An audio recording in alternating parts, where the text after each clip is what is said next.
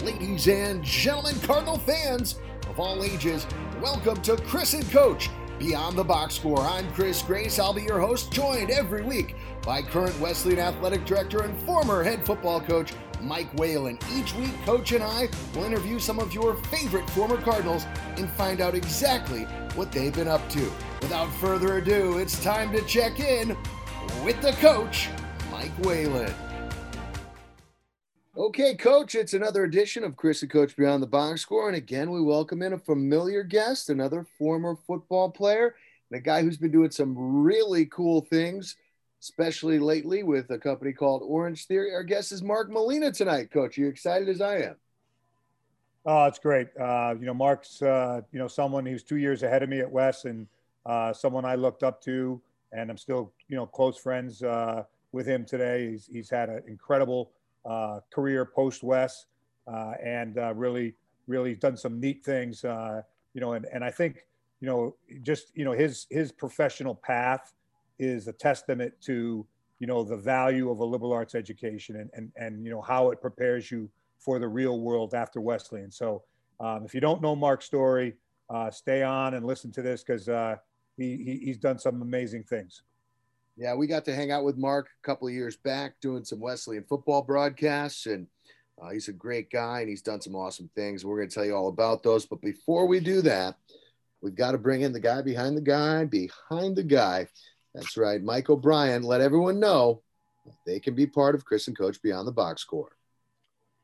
You can stay connected with the podcast by following us on Twitter and Instagram at Wes_athletics and on Facebook at Wesleyan.athletics. You can also find Chris and Coach Beyond the Box Score on Apple Podcasts, and you can contact us directly by emailing athletics@wesleyan.edu. You can also connect to me personally on Twitter if you'd like at ChrisGrace82. Coach does not have Twitter, but if you've got anything to say to Coach, say it to me, and I'll let you know if he's going to want to hear about it or not. But for now, it's time to catch up with our guest, class of 1981, former Wesleyan football player, and a friend to Coach and many more, Mark Molina. Ladies and gentlemen, welcome back to another edition of Chris and Coach Beyond the Box Score. As always, joined by the coach, Mike Whalen, and our esteemed producer, Mike O'Brien. Tonight, our guest, class of 1981, another former Wesleyan football player and someone that the coach knows better than most. He is Mark Molina. Mark, what's happening? Thank you for being on our podcast. Hey, Chris. Hey, Mike. Hey, guys. It's an honor to be here. Thanks for the invitation. Appreciate it. Great to see you. Great to see you, Mark. And for those of our listeners that, that have listened to Chris and I on the football webcast, you know that Mark has made some guest appearance as our color guy for some home games. And we're excited to have him on tonight. My agent called me off of that show, as you know, because I wasn't getting paid enough. But, thanks for reminding me. That's funny, Mark. I have a similar story with I kid. No, but in all seriousness, Mark, so what we do every week on this show is we want to know from everyone, first and foremost, how did you end up at Wesleyan? How did you become a Cardinal? How did you make your way to Middletown? Yeah, well, that's an interesting story. I mean, I grew up in Naugatuck, Connecticut, which is in the heart of America's Valley, blue collar town, sort of, blue collar economics. I didn't really even know about Wesleyan at all until I went to Walter Camp award dinner in New Haven one night, my senior year. And Coach Mack approached me and asked me if I'd be interested in applying. I found out more about the school and applied, and the rest was history. So it's very fortuitous that he was there, and always remember that night. Not a lot of Greyhounds to Wesleyan. You had to be one of the first ones. I think you're right. There was one, Mike, the guy from Torrington. What was his name? Defensive lineman, Chris somebody. Oh yeah, Chris Petricone. Petricone, yeah, he was from the NVL, the black and blue NVL, right? But he was there. But Chris, you're right. There's not a lot of Valley kids that go there for sure. Yeah, that's awesome. I actually covered the NVL back in the day for hoops, so I'm well versed with the Valley and everything that it possesses. Some great high school football tradition there. Definitely. Sonia, Naugatuck. I mean, they've been doing it for a long time. So you make your way to Wesleyan, and you come on campus and you come to play football. So talk about your, the entirety, if you could, talk about your football experience, what it was like, suiting up for the Cardinals. Well, it's a great experience. I mean, there's nothing better than NESCAC football, NESCAC sports.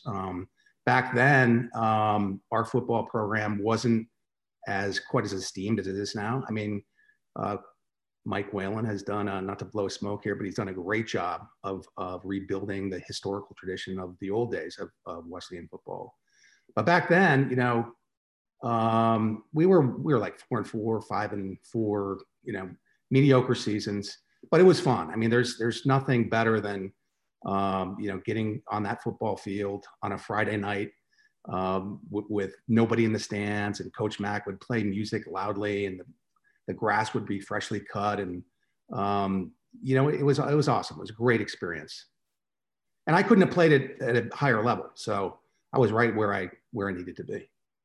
And there's no question, Mark, I remember those Friday practices as well. We used to have the O-line, D-line touch football games, and, and then Mac, and this was the Friday walkthrough, Chris. We didn't play any Friday night games. No, I know. I got that. Yeah. Yeah. So, but, everyone loved, the fact that, Mac was going to blare music in the center of campus, at 4:30 or, the start of a Friday walkthrough practice.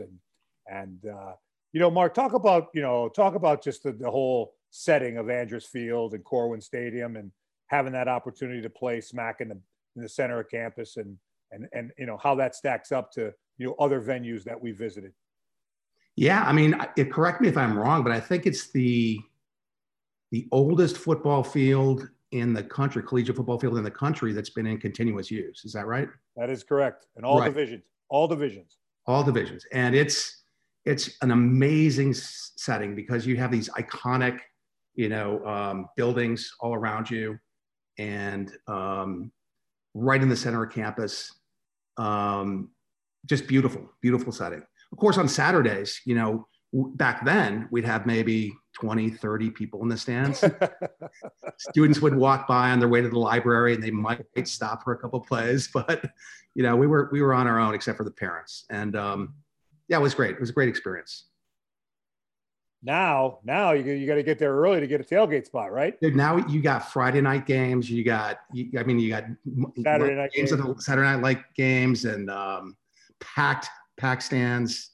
Now it's amazing. Tailgating. It's legit now.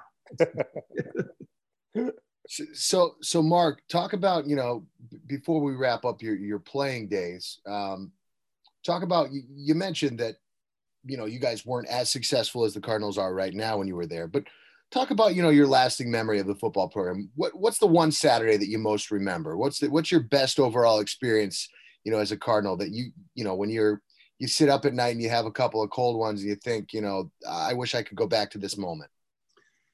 Well, you always remember Amherst, Williams, and Trinity. And for me, especially Trinity, because I had friends who were playing there at the time. And, we had some knockdown, drag out games with those guys. I think we only beat Trinity once or twice during my 4 years, but I think my junior year, we beat them there. And you were 3 years behind me, or two? 2. Yeah. So you were there your freshman year. Yep. We beat them up there. Yep. And it's probably my best game, blocked a punt. It was a great game. And I'll always remember that game. But, Amherst, Little 3, those games are special for sure. Yeah, I always remembered as a kid, I didn't go to Wesleyan, but I had a good friend whose older brother played quarterback at Trinity. So I was exposed to that at a young age, kind of from the outside, with really no knowledge of, I knew like Penn State, and I knew, Boston College and Syracuse. Then I was exposed to that, and I went to a Trinity Wesleyan. I was like, wow, this is pretty awesome. Like, as a young kid, I was like, wow, this is great. I mean, people are lining the stands, and I had no concept of, I was like 8. I had no concept of where Middletown or Hartford was from anywhere else, but just realized how special that was. And I always thought, obviously, Trinity and Wesleyan are rivals in every sport, and the Little 3 gets a lot of the talk, but Trinity Wesleyan football is a little different beast. I mean, it's a different game than some of the other sports when those two get together. It is. It's right up the road. Invariably, people know a lot of players up there. They've had some good success in the past, until recent past, against Wesleyan, and I don't know. There's something about Trinity that I always felt very, very deeply. And those games I'll always remember. And it's funny because I end up going to Michigan Law School, and you go to, the first game I went into in Ann Arbor, 110,000 people in the stadium, crazy student involvement, and you couldn't get a bigger contrast. But the Wesleyan experience was just more intimate and special, for me. And I always look back on it fondly. Mark, you also know that we're officially 1-0 against Michigan. Wesleyan, right? 1-0 against Michigan. Right. You have that ball in the lobby of the balls in the trophy case. Yep, yeah, the balls in the trophy highlighted. Case. So we have proof. We have proof. Wesleyan is 1-0. We've only played them once, and we're 1-0, and that's the way it's going to stay. Probably the only team in the country that's got a winning record against them. I don't know. Ohio State hasn't lost over the last 15 years, but other than that, I hear what you're Sorry, you're breaking up, Chris. I can't. Yeah.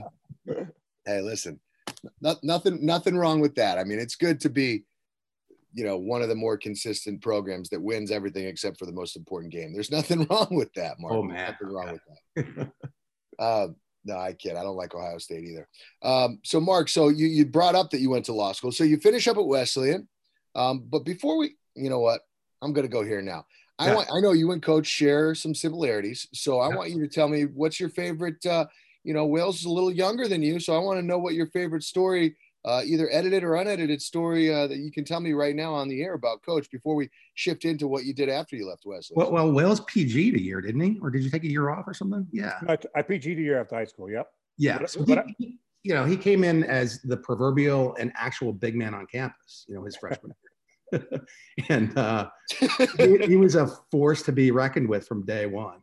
But there's a lot of stories, probably can't repeat some of them, but let me see. I remember the sophomore room you had with Steve Sorkin. Remember that? Yeah. Oh yeah. There were some big nights in that in that double.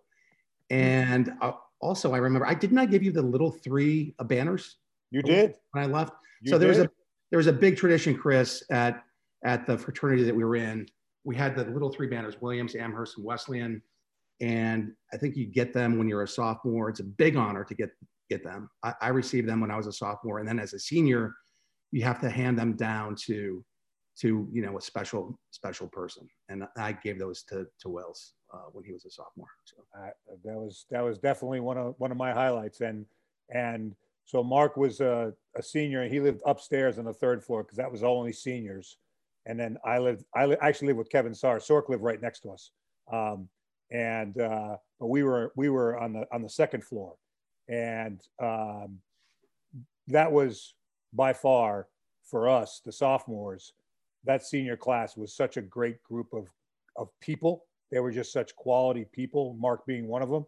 But many of them were really great role models, people that we looked up to, and really, I mean, I look back on that year, just how close our sophomore class was with that senior class, and I think that just kind of speaks volumes in terms of it wasn't like a hierarchy where the upper class, the seniors look down on you, and that kind of thing. It was they were more mentors for you, even though they probably didn't know they were mentors at that point. But it was special. It was special. And Mark ran the dining, what we called the steward, which was ran the eating club for our fraternity.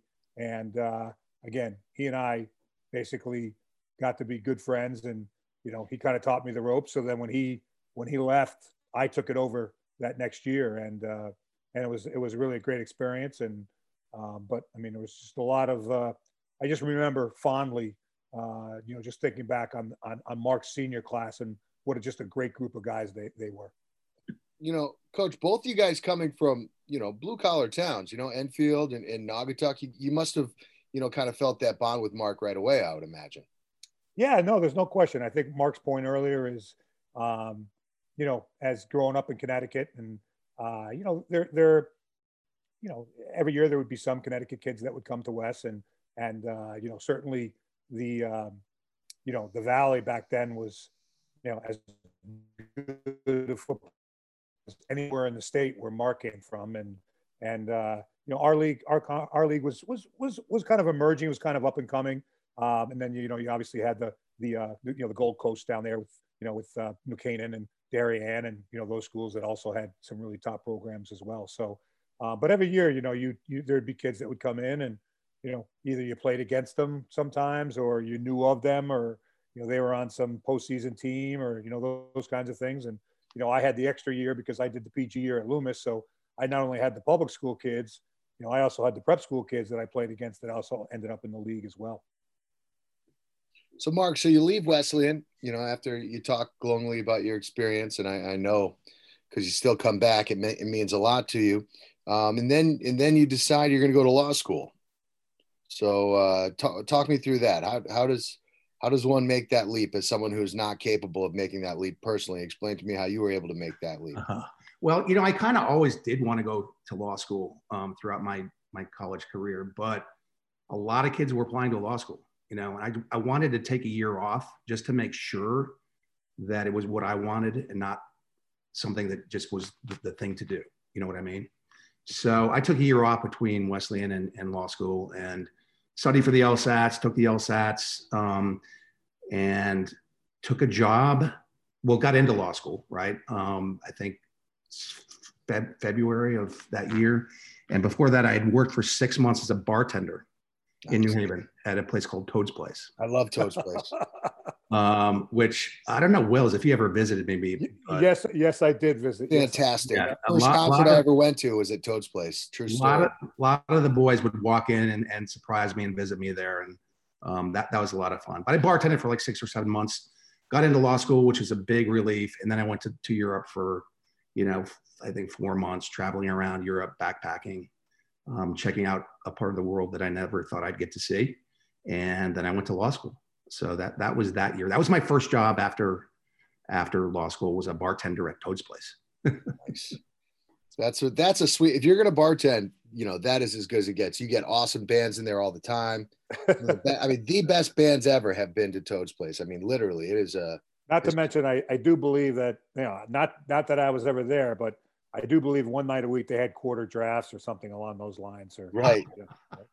The quarters thing resurfaces. Yes. No, but to your point, Chris, I saw the Boss there. I saw U2.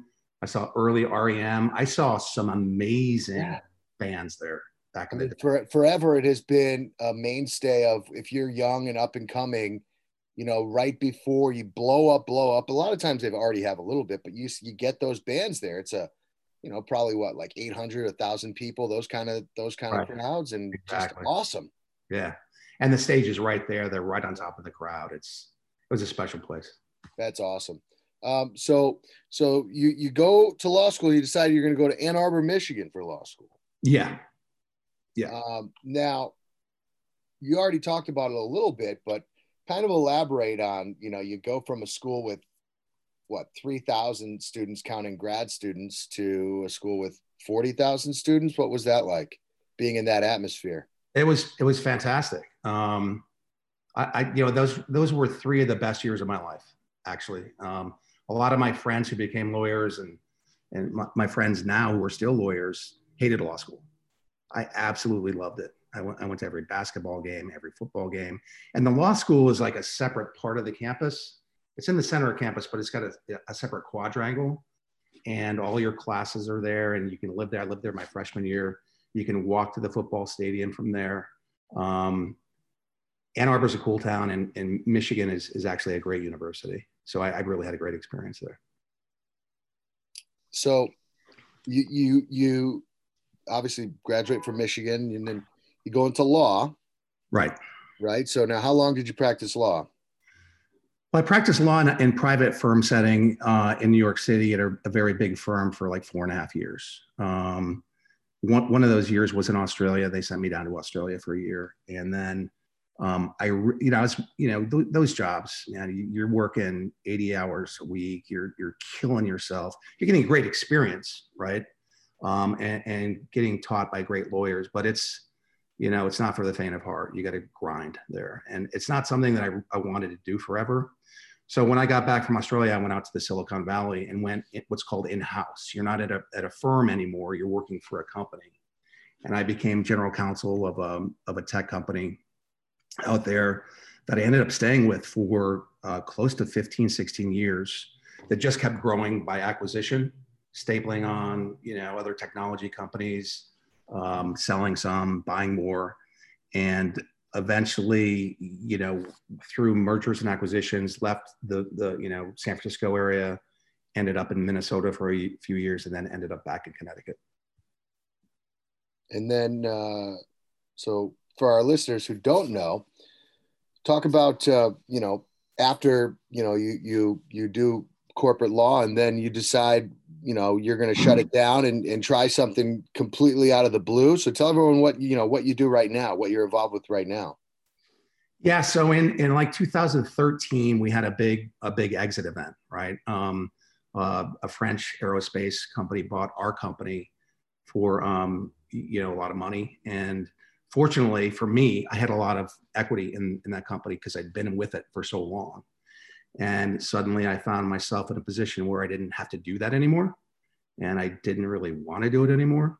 So I started looking for something else to do. I tried to retire, completely for a while, but retirement is overrated. I started to go crazy a little bit. So I ended up investing in a company called Orange Theory Fitness, which was just getting off the ground back then. I had a lawyer friend in Denver who had become a member of Orange Theory Fitness in Denver and called me out to check it out because she knew I was looking to buy a business or two that was bite-sized and I didn't need a lot of other money for. I could do it by myself, manage it by myself, and something that I wanted to do. And I've always been a fitness guy. So went out, checked it out, talked to the owner of that studio for like an hour and a half after my workout. And the next day I was on a plane down to Florida where the headquarters was and talked to them down there and made the investment very quickly. And I think I was number 258 studios and there's probably close to 2,000 now. It just took off like a rocket ship and it was totally lucky on my part and fortuitous. But that's one of the things that I've learned in business and in life is that sometimes you get presented with an opportunity and you think it through, you do your analysis and you pull the trigger if it feels good. There's no answers to every test, but if it feels right and you do the work, you go for it, and usually it pays off. So in 2013, you said you did this. Yeah, no, I bought first in 2000. I retired from law in 2013. Mm-hmm. Bought my first Orange Theory studio 2014. It was the first one in Connecticut. Right. So where was the first one located? In Fairfield, Connecticut. Okay. And now how many of them do you have and where are they all? I've got 4 in Connecticut, Fairfield County, Norwalk, Westport, Fairfield, and Shelton. Okay. And again, not to play the role of the ignorant person, but for those who don't know, explain what Orange Theory is. I mean, like when my dad listens, he's not going to know what Orange Theory is. I don't know if Coach probably knows just de facto because, you guys are buddies, but Oh, Coach has no idea what it is. Coach doesn't. Coach thinks that there's like orange wedges in a room, right. Like you played a soccer game and. Right. All I've heard is you sweat a lot and then they give you something orange to drink after. Yeah. Right. No, it's like a high-end boutique fitness. It's group classes, heart rate based. So it's an hour workout. You do a mix of cardio and weights and floor work, rowing, treadmills, some weights, but not heavy weight. The focus is on lean muscle build and fat burn. It's kind of like an alternative to CrossFit, right? Like, I mean, it's what CrossFit is to getting unusually strong shoulders. Orange Theory is to just trying to get super fit, basically. Super fit, yeah. And, I did CrossFit for a number of years, but I kept getting hurt. It's super heavyweight, dangerous, man. it's heavyweight, awkward movements, and depending on where you go, there's not a lot of quality control. You go to 5 different studios and have 5 different levels of coaching and experiences. But Orange Theory's done a great job of building their brand and building the quality control across the country and internationally now as well. So great results for people. It keeps them coming back. It's low impact, but high results. And anybody out there who lives in Fairfield County, you should really check it out if you haven't heard of it. Mike Whalen, you should come down sometime and check it out as well. I may do that. I may take you up on that.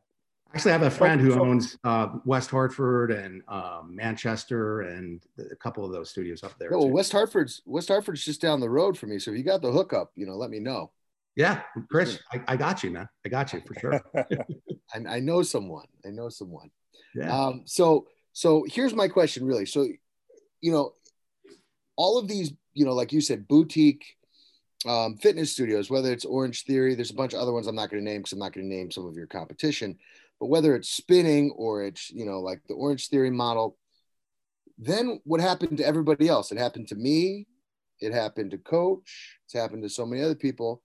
Basically, March of 2020 happens, right? Right.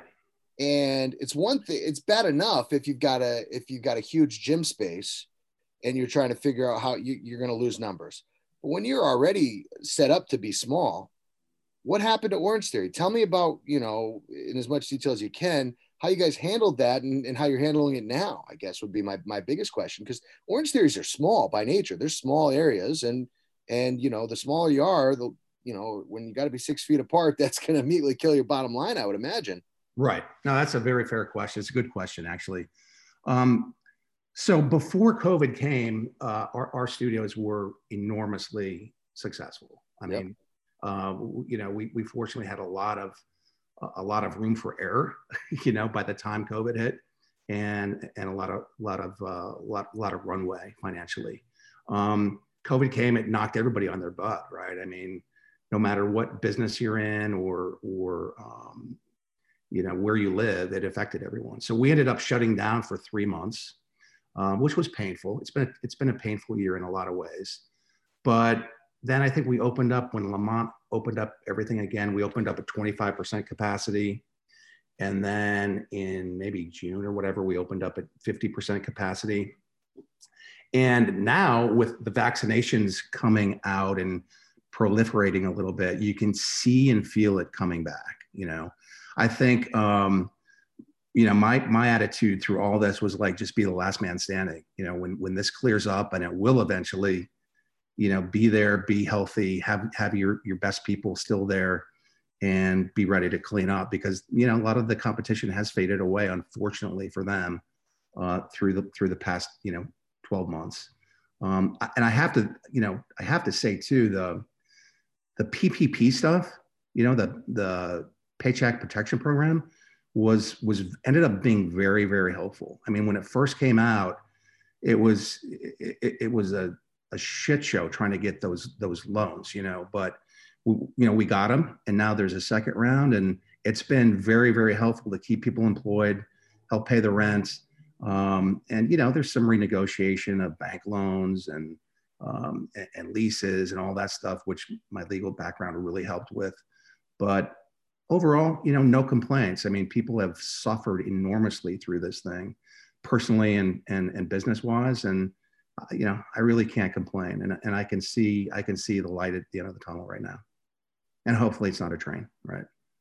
And since people have been kind of locked up, cooped up, all those kinds of things, and I'd imagine that there's a little bit of hesitancy, people kind of feeling their way back into things and those kinds of things. But as you say, the vaccines are obviously helping. But I know from being at Wes and with our students is the kids, they want to be active. People want to be active. It's just, it's especially after you've been denied it for a while. So are you seeing that? Are you seeing people coming back, kind of enthusiastic and ready to go? Yeah. I mean, I think it's getting better and better.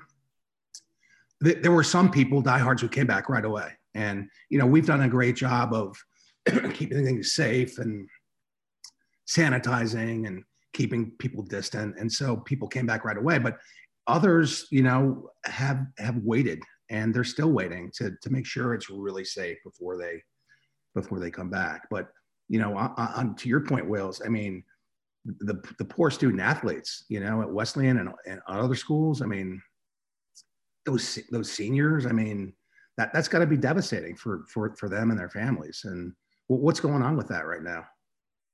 Yeah, so we're hoping, you know, as we speak right now, that you know, we're going to be able to play some spring sports here, which will be great for our spring athletes, so they don't have to miss 2 full seasons, you know, half their college career.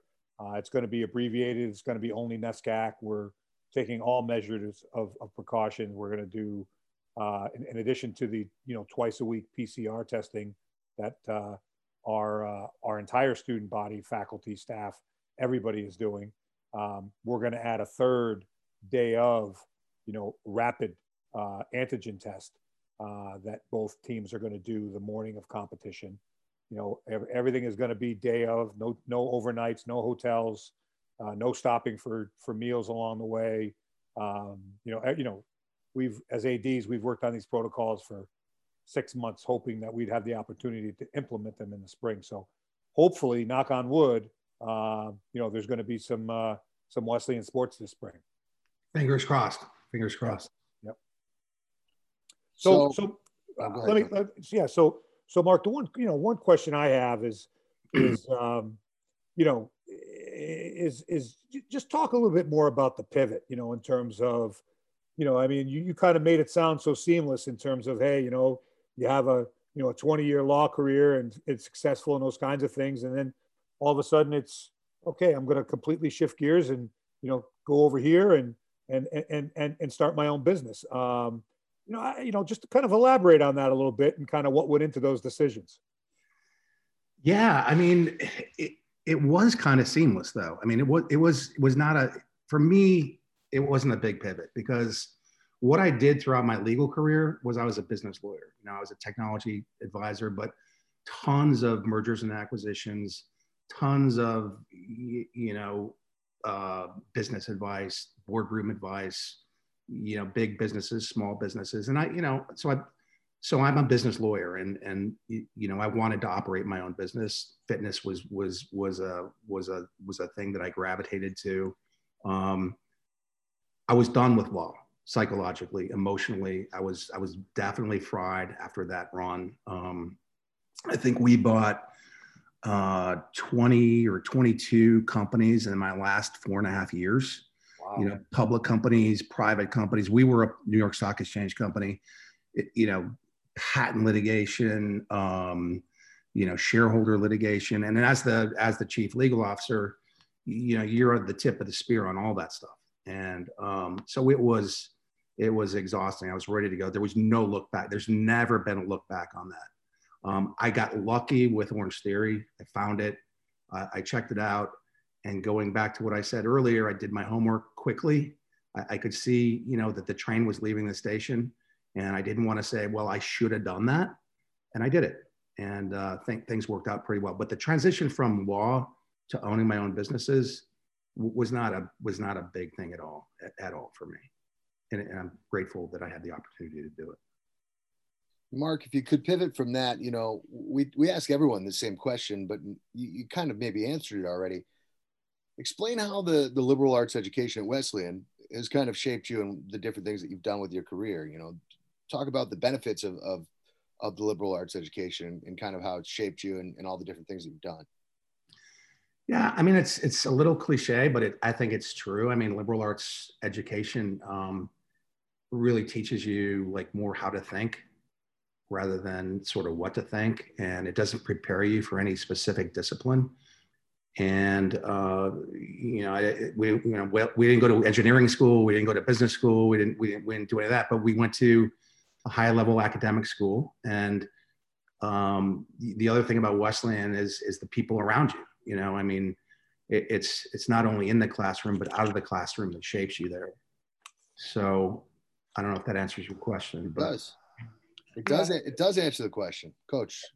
Yeah, and just along those lines, Mark, we also kind of say, hey, if you were gonna, because we have a lot of our students, surprisingly, I think it's because of Chris.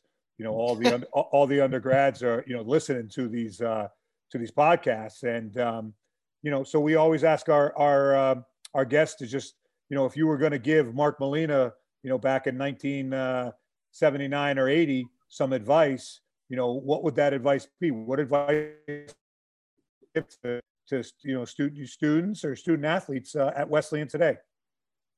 You broke up a little bit on me, but you're saying if I had to give Mark Molina from 1981 advice, what would it be? Yeah, from either current students at Wesleyan now, what would you say? What would be some advice or some words of wisdom you would pass on to them? Yeah, that's a great question. I think I would say believe in yourself, work hard, explore. I mean, Wesleyan is, even for your student athletes, Wesleyan is more than just the sport that they play. It's, it's a small school, but it's so diverse, and there's so many interesting people who go there. So explore, take on challenges, and take some risk, and believe in yourself. I mean, there's no roadmap to success. It comes through hard work and exploration and belief. And, I guess that's what I would say. And then, the other thing I think is with our, Wesleyan Athletics Advantage A+ program, the mentoring program we have, where so many of our alums, come and provide advice for our students. The big piece they say is, and I know from my own son's perspective, who's just 3-4 years out of college, is your first job is not going to be your whole career. Right. It's your first job is a starting point. Right. So kind of just elaborate on that a little bit, Mark. Well, thank God my first job wasn't my only job, because I would hate to still be bartending at Toads. But I remember, by that, not to get off topic here, but I remember seeing your son in the state championship at Xavier. Went to that game.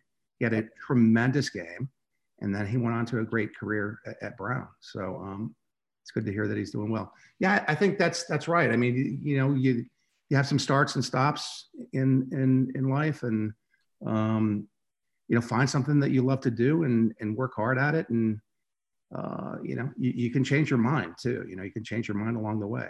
There's no roadmap. You just gotta believe in yourself and keep going, keep working hard, and stay true to yourself, and the rest will happen. I mean, go ahead. No. I was gonna say that's a perfect way to put it. I was gonna say it's almost time that we put you to the test, but finish your point. I wasn't. No, I was gonna say, I remember when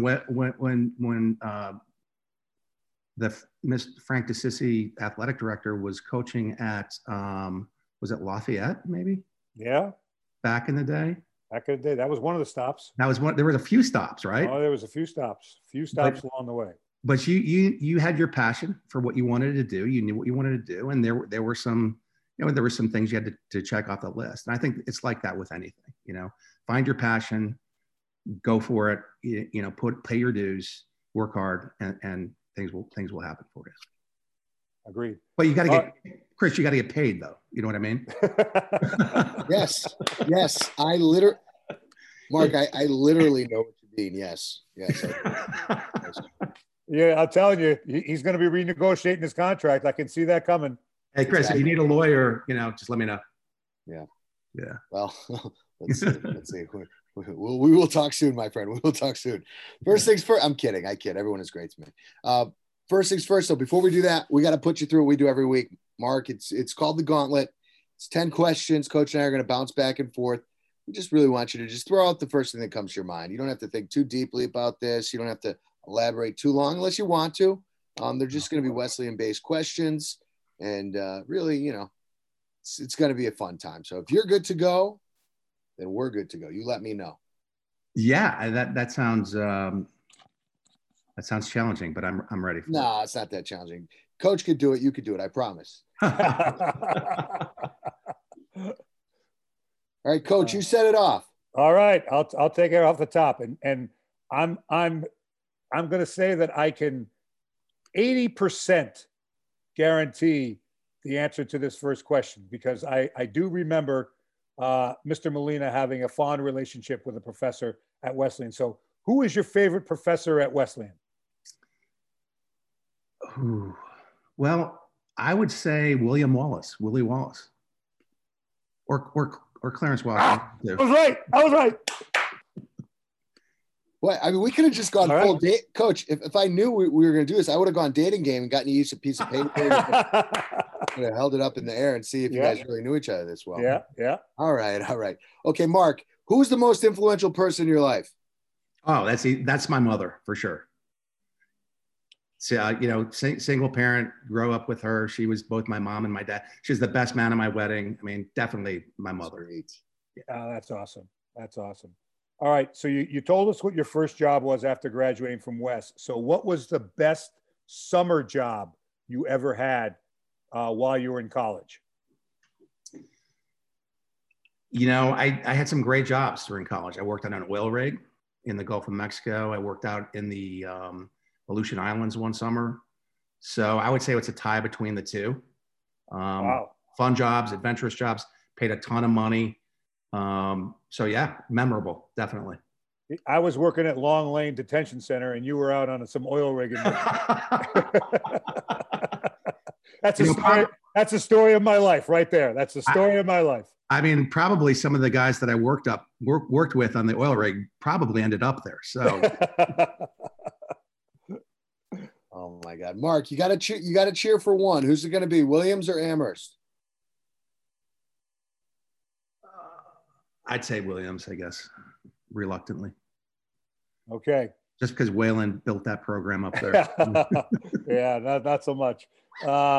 When you were 5 years old, what'd you want to be when you grew up? You know, I remember the first thing I wanted to be, I don't know if I was 5, it might've been a little younger, but I wanted to be a garbage man. Sweet, me too. Because they seem to be having so much fun. We know, right? Hanging off the back of the truck. Exactly. Yeah, exactly. So yeah, that's a great question. Wow. That's awesome. Good answer. What's the best piece of advice you received in your life? It was to never be in a position where you say, I should have done that, or I wish I had done that. You know, you gotta take some risks sometimes. And if you do your homework and you believe in something, go for it. Because you don't want to look back at the end and say, well, I remember when I wanted to do this and I should have done it. You know what I mean? So that was good advice. And you followed it to the fullest. In 3 words, except for this podcast, maybe. In 3 words, describe your West experience.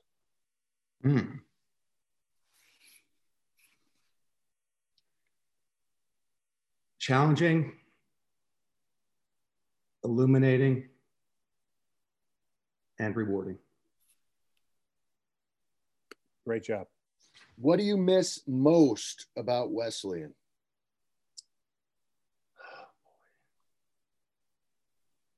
You know, that's a tough question because I'm there. I've been back so much, and especially since Mike has come back. And your son. My son just graduated 2020. So, over the last 4-5 years, I mean, I've been there a lot, not just to support, the athletic program and football, but to with my son up there, dinner and lunch and his stuff. Wells, I actually went to his Javanese gamelan concert his senior year. Of course. How did it compare to our concert? It wasn't as good. No way. There was a little bit of talent in that class, but not like back in the day. No, but I don't know. I just missed it's a special place, and whether it's on the football field or taking a history class. I mean, it's full of interesting people, professors, and I just it's a great place. What? Go ahead. No, go ahead. Okay. What's the best Wesleyan highlight in your opinion, from the last 20 years? Can be anything. Oh, I remember when you came back and we won the Little 3 championship for the first time. Remember that? Oh, I vaguely remember that. Yeah. I remember that. I think the resurgence in the athletic program has been not just for me, but for a lot of alumni. It's been great to see and to support, and to be a part of, even if remotely. I do remember outshining you a little bit in the play-by-play booth, and sort of regret that a little bit, but that's not really a highlight. You Chris is holding his tongue on that one. I'm just here, man. I'm just here. I just call the plays that are in front of me. I leave it up to other people to describe the action, babe. I just call the plays. There you go. That's all I do. Okay, this is the last one, and then you are done. Who is the Wes alum that you would most like to enjoy a dinner with? Wow. That's a hard question. I'd say my son, but I'm having dinner with him for his birthday next week, so can't say that. I would say, I don't know. Can I throw a lifeline out there? Anybody from back in the day that you haven't seen since college? Any Wes alum that from the old days that you've lost contact with, or anybody like that? I'm in touch with a lot of the guys, and actually my freshman hall is doing a reunion podcast in a couple of weeks. So, but I don't know. I think it'd probably be somebody I don't know, just to expand my horizon a little bit. Maybe one of these Hollywood directors or politicians. Yeah, we get a lot of Lin-Manuel Miranda. Yeah. We get a lot of Coach Belichick. Yes. So there's been a couple of Jed Hoyers. Yeah. Most say me, but I tell them not me. Right. Just right. And then the worst is a lot of them say me, and then I have to tell them I didn't actually go to Wesley.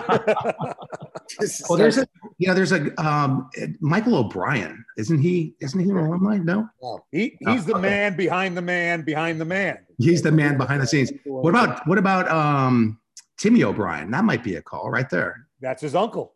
Is it really? Yes. Hey, Michael, you've got a great uncle. I could tell you some stories about him too, but I won't. Yeah. Look, man, this has been a pleasure. We've enjoyed it. We look forward to seeing you in the fall up on top of Andrews Field, hopefully for some live football. Yeah, definitely. I'll be right under that booth for sure. Thanks, guys, for having me. It was a lot of fun, and I appreciate the opportunity to chat for an hour or so. Great to catch up. And even though I've invited you to O'Rourke's Diner about 1,000 times for breakfast, but next to Steve Sorkin, you are truly the busiest man in America. You are Steve Sorkin he's got the #1 spot, but you're a very close second. So I'm in good company there. Yeah, for sure. Hopefully, if it's not breakfast at O'Rourke's, it can be pizza in New Haven or Roseland. Sounds good. Awesome. All right, buddy. Talk to you guys. Thank you. Great to see you. Okay. That's going to do it for another edition of Chris and Coach Beyond the Box Score. We'd like to thank our guests tonight, Mark Molina, and for the producer, Mike O'Brien, and the coach, Mike Whalen. I'm Chris Grace. Until next time, so long, everybody.